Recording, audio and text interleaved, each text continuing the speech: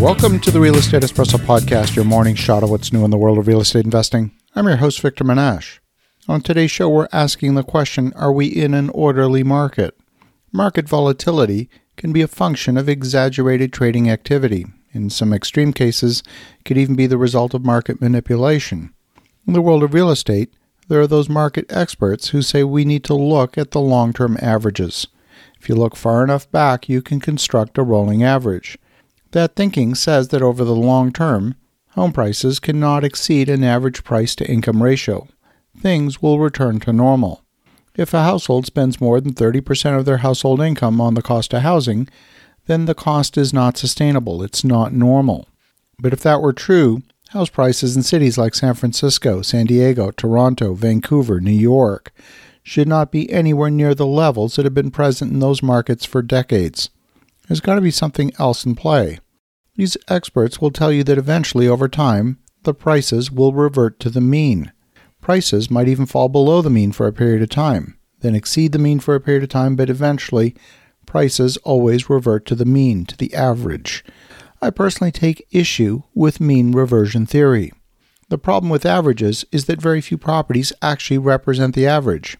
If I was to have lunch, say, with Bill Gates, you could argue that the average net worth at the lunch was extremely high. And while that might be true, you can't make the following leap of logic. My net worth did not go up by virtue of having lunch with Bill Gates. And the net worth of Bill Gates didn't go down as a result of having lunch with me. Nothing changed in terms of net worth as a mere function of the lunch. The other problem with mean reversion theory is that it neglects genuine changes in the underlying market conditions. Are homes getting larger over time? Are apartments getting smaller over time? Are people working more in the office or less? Are they working more from home? As people transition into senior housing with an aging population, will demand for a particular class of housing drop with demographics? Will immigration offset declining population? And will immigrants buy the houses being vacated by retirees moving into senior housing? Reversion theory ignores changes that are divergent from the average. In Japan today, there are 11 million empty vacant apartments. This is because of declining birth rate combined with the aging population.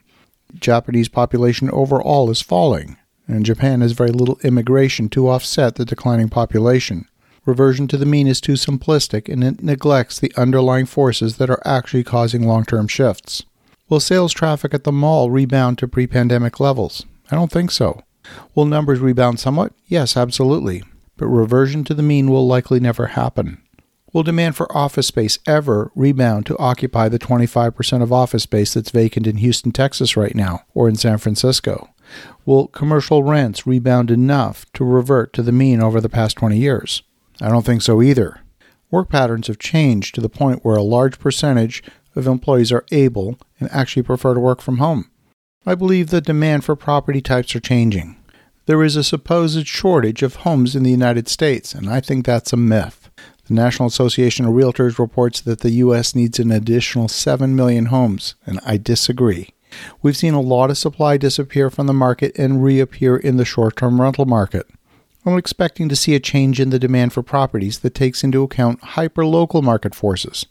Not all of these forces will benefit from every single amateur investor putting a property into a short-term rental market. These forces include employment, energy costs, property taxes, interest rates, crime stats, tourism patterns. We saw a lot of supply re-enter the market in the period of 2008 to 2012, and many of these properties were second homes. See, the notion of reversion to the mean doesn't take these factors into account.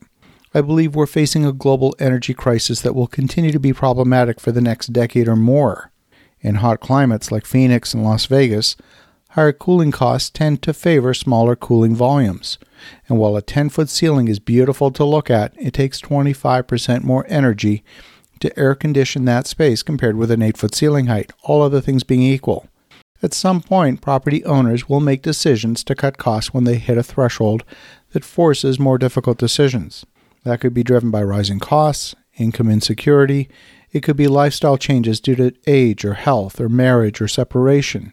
The notion of reversion is based on the premise that something is normal. Things will go back to normal. Things will go back to how they were before the pandemic. I can't wait for things to get back to normal. Well, what happens if the conflict in Europe widens? What happens if tensions with China escalate? What happens if conflict erupts again in the Middle East? Will that be a new divergence? See, there is no normal to go back to. Market conditions will always change. They will never go backwards, only forwards. And what emerges will be a new reality, maybe a new normal if you want to call it that. As you think about that, have an awesome rest of your day. Go make some great things happen. We'll talk to you again tomorrow.